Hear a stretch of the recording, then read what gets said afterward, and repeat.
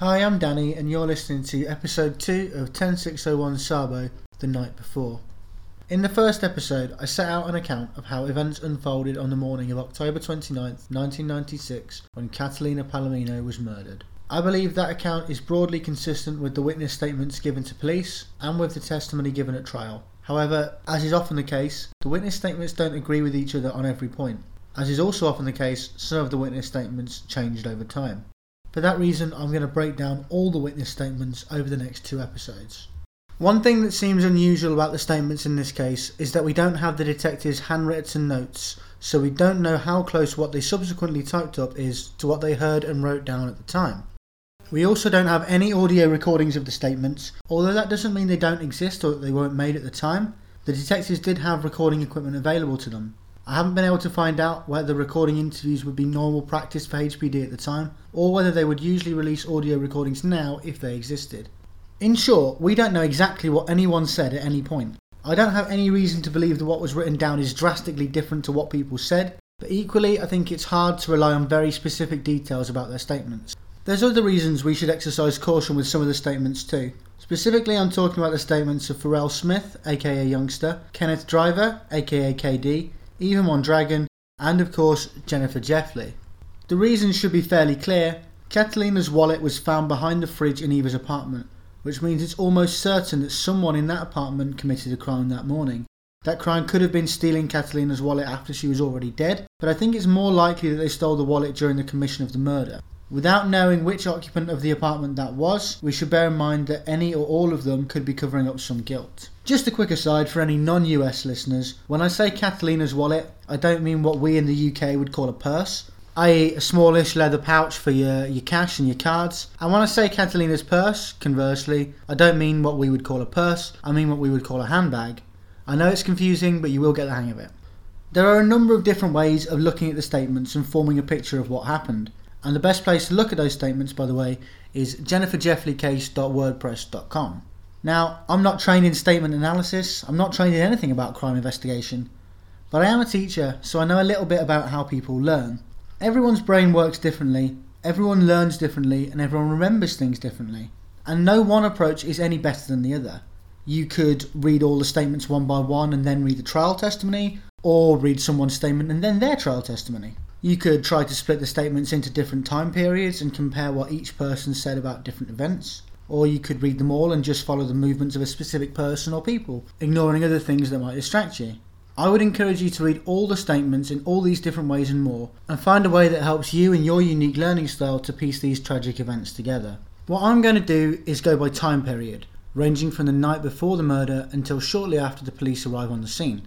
I'll explain who said what, and then I'll revisit some key issues in the statements. But I have an important request to make first. Please don't try to contact any of these witnesses. For starters, some of them have passed away, and at least 2 of them are in prison. I can guarantee you won't be getting a response from Pharrell Smith unless you hold a séance. As for the witnesses who are alive and not in prison, I've contacted them. Other researchers have contacted them, and if they wanted to talk, they would have responded. They didn't respond to me, and I can't say I blame them. These people went through a really horrible and traumatic event. Keith Truesdale ran into Catalina's apartment not knowing what or who he would find. That was an act of great bravery. Nurse Doris Gibson tried to save Catalina's life, even though she must have known on some level that it was hopeless. Pam Wiley covered Catalina's dead, beaten body with a comforter to protect her dignity. They weren't just witnesses, they were active and unwilling participants dragged into the immediate aftermath of the murder of a woman who by all accounts was loved by everyone who met her. There isn't anything wrong or suspicious about them not wanting to talk about the murder. They spoke to police, they testified at trial, and they don't owe us anything now. I can't stop you from contacting them. I'm not your mum. But I really don't think you should. I hope you don't. And even if you do, I don't think they'll respond. So let's look at the events leading up to the murder, starting the night before. According to Pharrell Smith, aka Youngster, he and his brother KD went to Eva's to see Jen, who Youngster said he had known for about 3 weeks, and who had moved in with Eva about 2 weeks before the murder.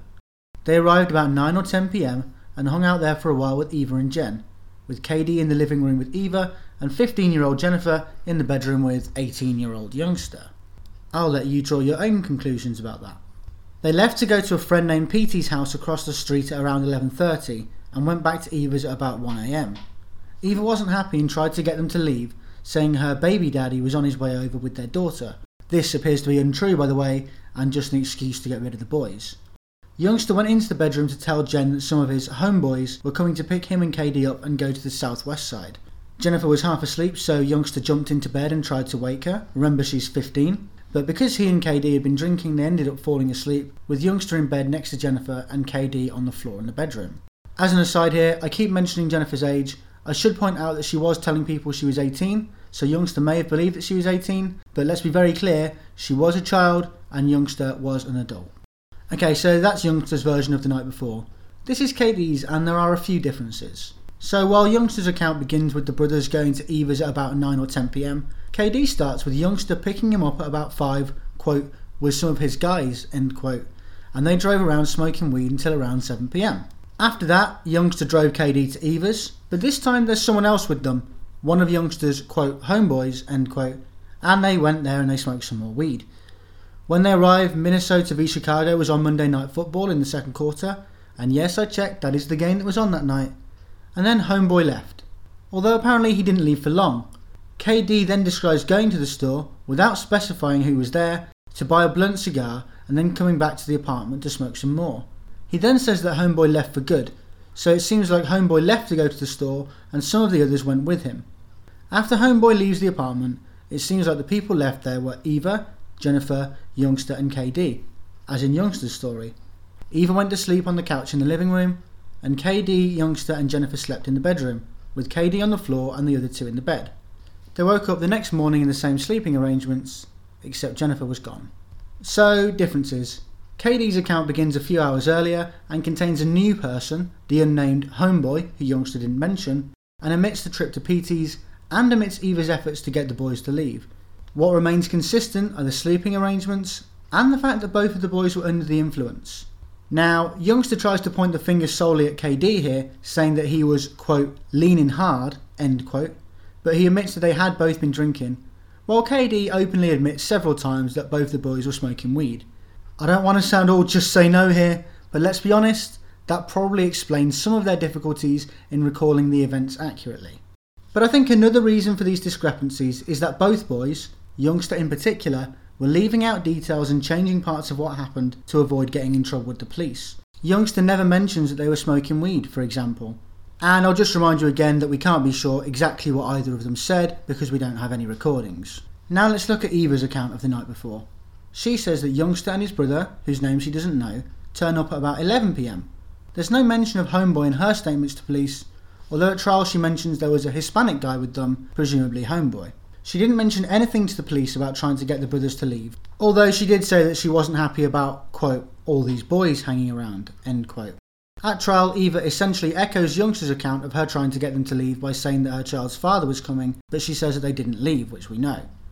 She also says that she slept in the living room on the couch, as the others do, although interestingly she says that KD was in the living room on the chair in the morning, while everyone else, including Jennifer, says he was asleep in the bedroom. And that isn't the only inconsistency in Eva's accounts of the night before. While we've been denied a request for the grand jury testimony, we know some of what she said there based on the trial. Eva confirms during her trial testimony that she told the grand jury that she had been at work the night before the murder, which we know that she wasn't. Now that's a pretty big discrepancy. The prosecutor, Dee Glazer, tries everything to portray this as an honest mistake, but Jennifer's lawyer, Brian Coyne, isn't having any of it. Now, let's try to be fair to Eva here. The grand jury was in April, over 5 months after the murder, and according to her trial testimony when they came to get her to testify, she, quote, was literally on stage, end quote. But it is a pretty big discrepancy, and we'll come back to some of Coyne's questions about this a bit later.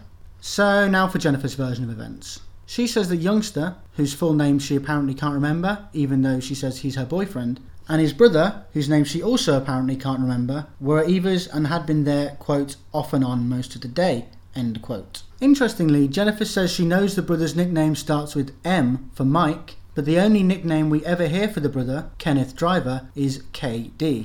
Anyway, Jennifer says that Youngster left at about 11:45 PM, saying that he was going to the store, which fits with what KD said. She then goes to sleep, but gets woken by Youngster at 1 AM, who tells her Eva told him to leave because her child's father was bringing her daughter over, which fits with Youngster's own statement and with Eva's trial testimony. He asked Jennifer to stay up with him until his ride came, which is weird because both Youngster and KD say he drove his own car there, but Jennifer kept falling asleep. When Jennifer wakes up in the morning, Youngster is in bed with her and KD's on the floor in the bedroom. But I think we can infer some more information about what Jennifer's version of events was from a question Coyne asked Eva during cross-examination. Like I said, Eva told the grand jury that she'd been at work the night before the murder, and Jennifer's lawyer was questioning her about this on the stand. From the transcript. Coyne, when you told the grand jury, or when you made the statement about working that night, did you have a reason for misleading them? Eva, I didn't try to mislead anyone. I was working so much, like I said, under the circumstances they came and got me. I told them the best of my recognition, what I could remember, and I believed to have worked that night, and that's what I told them. Coyne, you weren't maybe trying to cover up the fact that you had been involved in a pot party? Eva, no. Coyne, had you been? Eva, no. Now firstly, pot party? Could you be any more 90s? You thought I was just saying no, this is another level. But anyway, as far as we know, Coyne didn't have access to the statements in which KD said they'd been smoking weed. But he got the idea that they'd been having a pot party from someone, and I'm pretty sure the only person that could have been was Jennifer. We also have another account of the night before. Keith, the maintenance man, said, quote, on this same date, 10/28/96, I called the police to report a large group of black males which were trespassing on the property outside apartment number 58, but the police didn't arrive, end quote. Now, you'll notice that Keith didn't specify a time, but there's an unsigned note from someone who worked for Green Arbor, saying in their own handwriting, quote, during the early hours of the morning, our maintenance tech Keith called the police to report the residents in number 58 were having a party in the parking area around number 58. So I think we can be pretty confident the party was late at night or early in the morning. I said the statement was unsigned.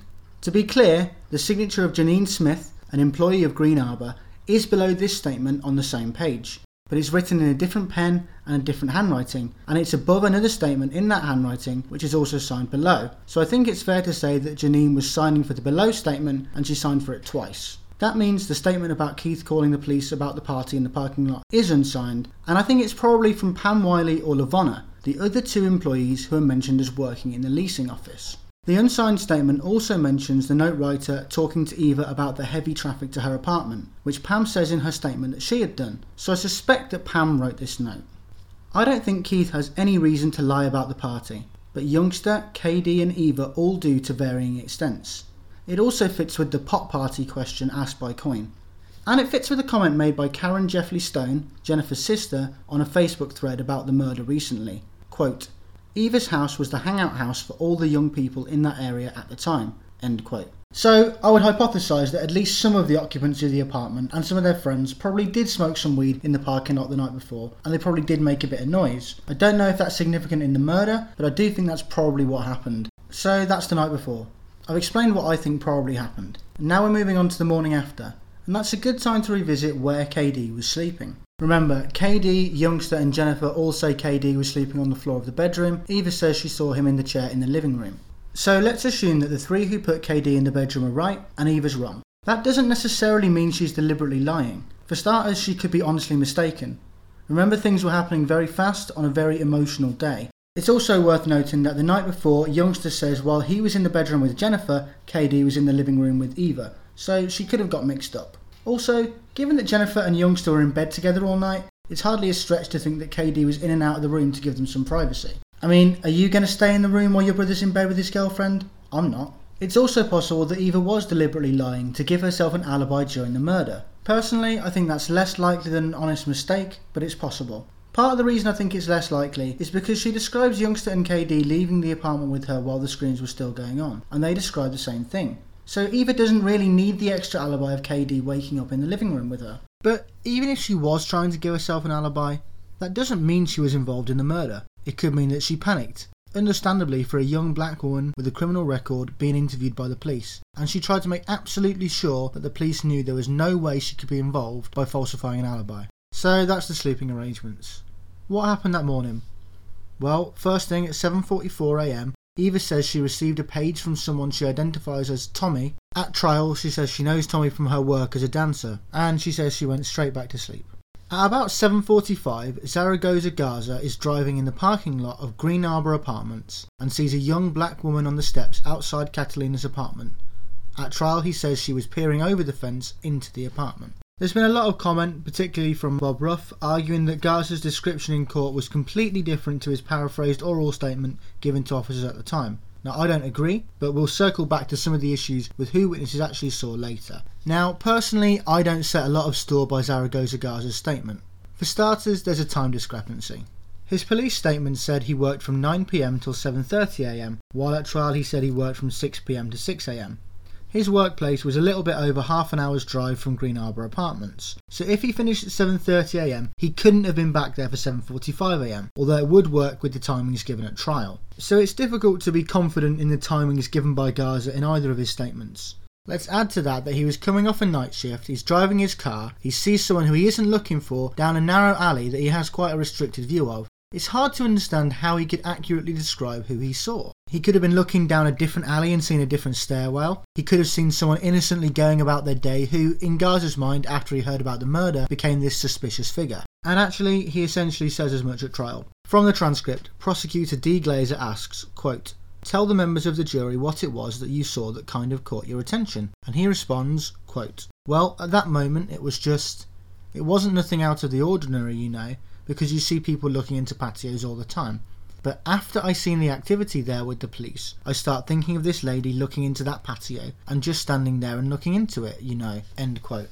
I completely understand why the state put him on the stand at trial though, because his statement, if he did indeed see Jennifer as the state argued, would indicate that the murder involved premeditation in the form of casing the apartment. That backs up their theory of the case, but that doesn't mean it's a reliable statement. To be clear, I don't believe Zaragoza Garza was being dishonest. I think he wanted to help, I think he genuinely recalled seeing something, but I think it's possible that he got some details wrong, and I think it's possible that what he saw was not relevant to the case. But, you know, that's just my view. You might disagree, and I can't discount what he said completely based on what's just my opinion. So, for the timeline, sticking to the facts, at 7:45 Zaragoza Garza reports seeing a young black woman on the steps outside Catalina's apartment looking in over the fence. So next at 8 a.m. is the last time anyone reports communicating with Catalina prior to Jennifer. Juan Mendiola, Catalina's nephew, told police that he phoned her at 8 a.m, as he did every day, and that, quote, "all was well at that time,"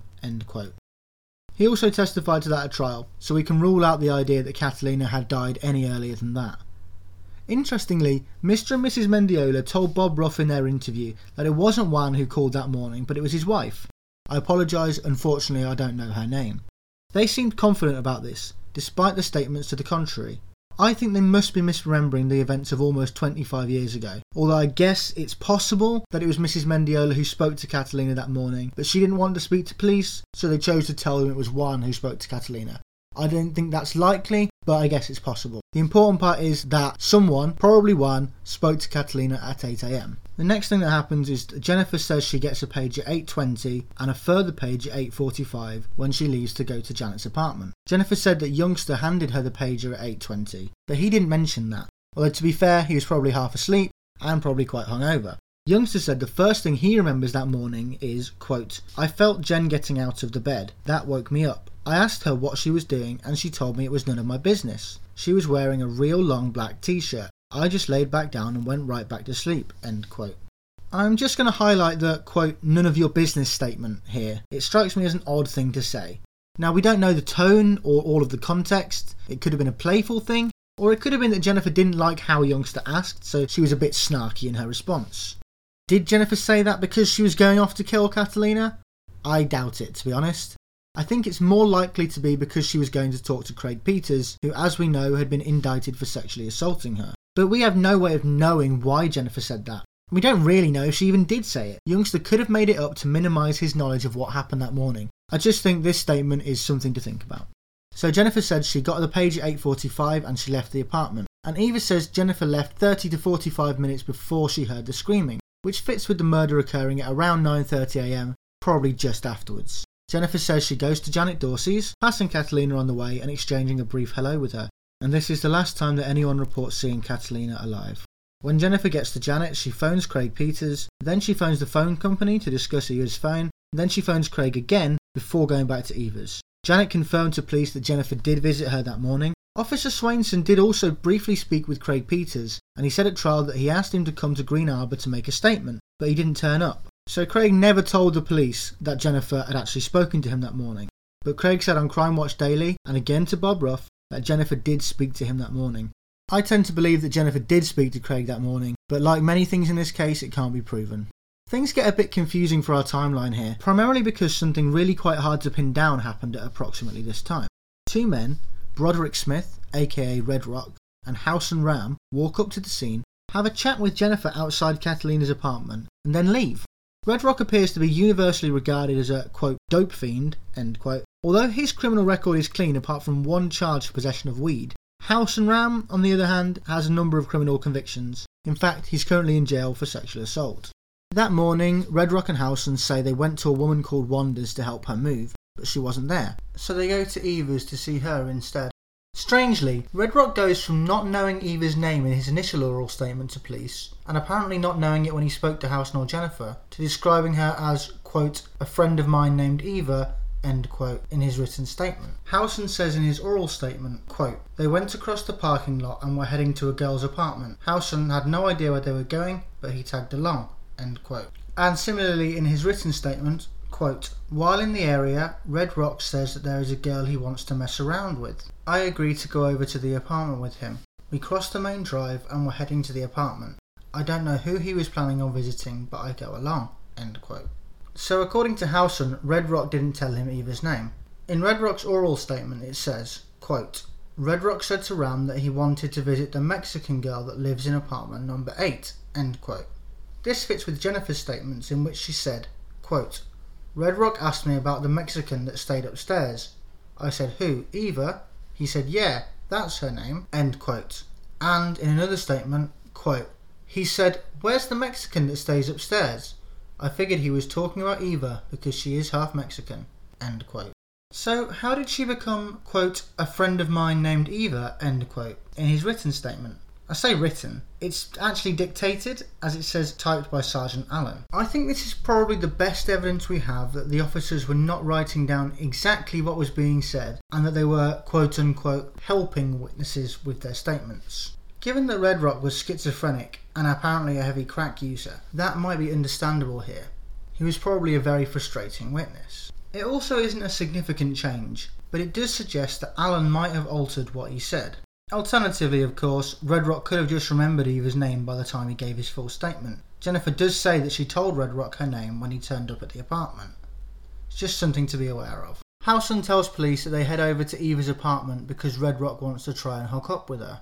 Apparently, helping people move and then trying to get laid is normal behaviour at 9 AM on a Tuesday for these guys. So they're outside, and as Red Rock starts to walk up the stairs to Eva's, they see Jennifer outside Catalina's front door. Jennifer tells them to leave because Eva is asleep. Howson tells police this is normal, as people are often trying to get rid of Red Rock. Red Rock says that Howson, who he calls Michael, which is his middle name, quote, was talking about Jen and wanted to know who she was, end quote. I'll mention again at this point that Howson is now a convicted sex offender, which puts that comment about 15-year-old Jennifer into a worrying context. Anyway, they leave at Jennifer's request, but half an hour or so later they hear that there are police outside the apartment and they return there. If you watch the crime scene video, you can see an orange bike on the ground from 1 minute 27 to 1 minute 34, like the bike that Howson was riding. But I don't see anyone matching the description of Howson. There is a tall man wearing a baseball cap, a dark jacket and dark trousers at 1 minute 4 to 1 minute 12, which are the clothes that 6'3" Red Rock was wearing, so that might be him. Both of them give oral statements to police at the scene. So during the key interaction with Jennifer outside Catalina's, apparently neither Howson or Red Rock saw the killers. They didn't see them enter, they didn't see them leave, they didn't hear any screaming, and they didn't see Eva, KD or Youngster. But Jennifer says her interaction with them happened after Eva ran to the office, which would mean they should have heard screaming or seen the killers leave. Youngster mentions seeing them there when he comes downstairs, but neither Eva or KD mention them. That's why this incident is so hard to pin down, but I think this next statement sheds some light on it. Catalina's neighbour, June Sage, gave an oral statement to police which appears to confirm that she saw Jennifer at the door, as Red Rock and Howson said. I think we should exercise serious caution with June's statement though. She was an elderly lady and she was in a bad way at the time. According to the police report, she had 3 paramedics looking after her, using a heart monitor to check her condition. June asked for them to be allowed to remain present during the interview, along with Janine, one of the apartment managers. The officer also states that June, quote, had a difficult time keeping her thoughts focused on the events of this morning. At times she would begin to articulate events that occurred at an earlier time, end quote. At the end of the interview, some of June's friends came to pick her up, helped her to their car and tell police and staff that she's going to stay with them. So it's pretty clear that, unsurprisingly, June was in some distress following her next door neighbour's murder. With that caveat in mind, let's look at what June said. Quote, at around 9:30am or so, someone knocked on her front door. When she got to the door, she looked out the peephole. Outside, she observed a young black female that she described as short, disarray and two-toned hair which was pulled back. The female was wearing a black t-shirt. She was quite sure that the young girl found at the door is one of the girls from the upstairs apartment. June Sage did not open the door or respond to the visitor. She then watched the young girl go to her neighbour's apartment and begin knocking on the complainant's door. A few minutes later, she observed 2 or 3 black males come into the same area. The black males left, and then she left the door's peephole. End quote.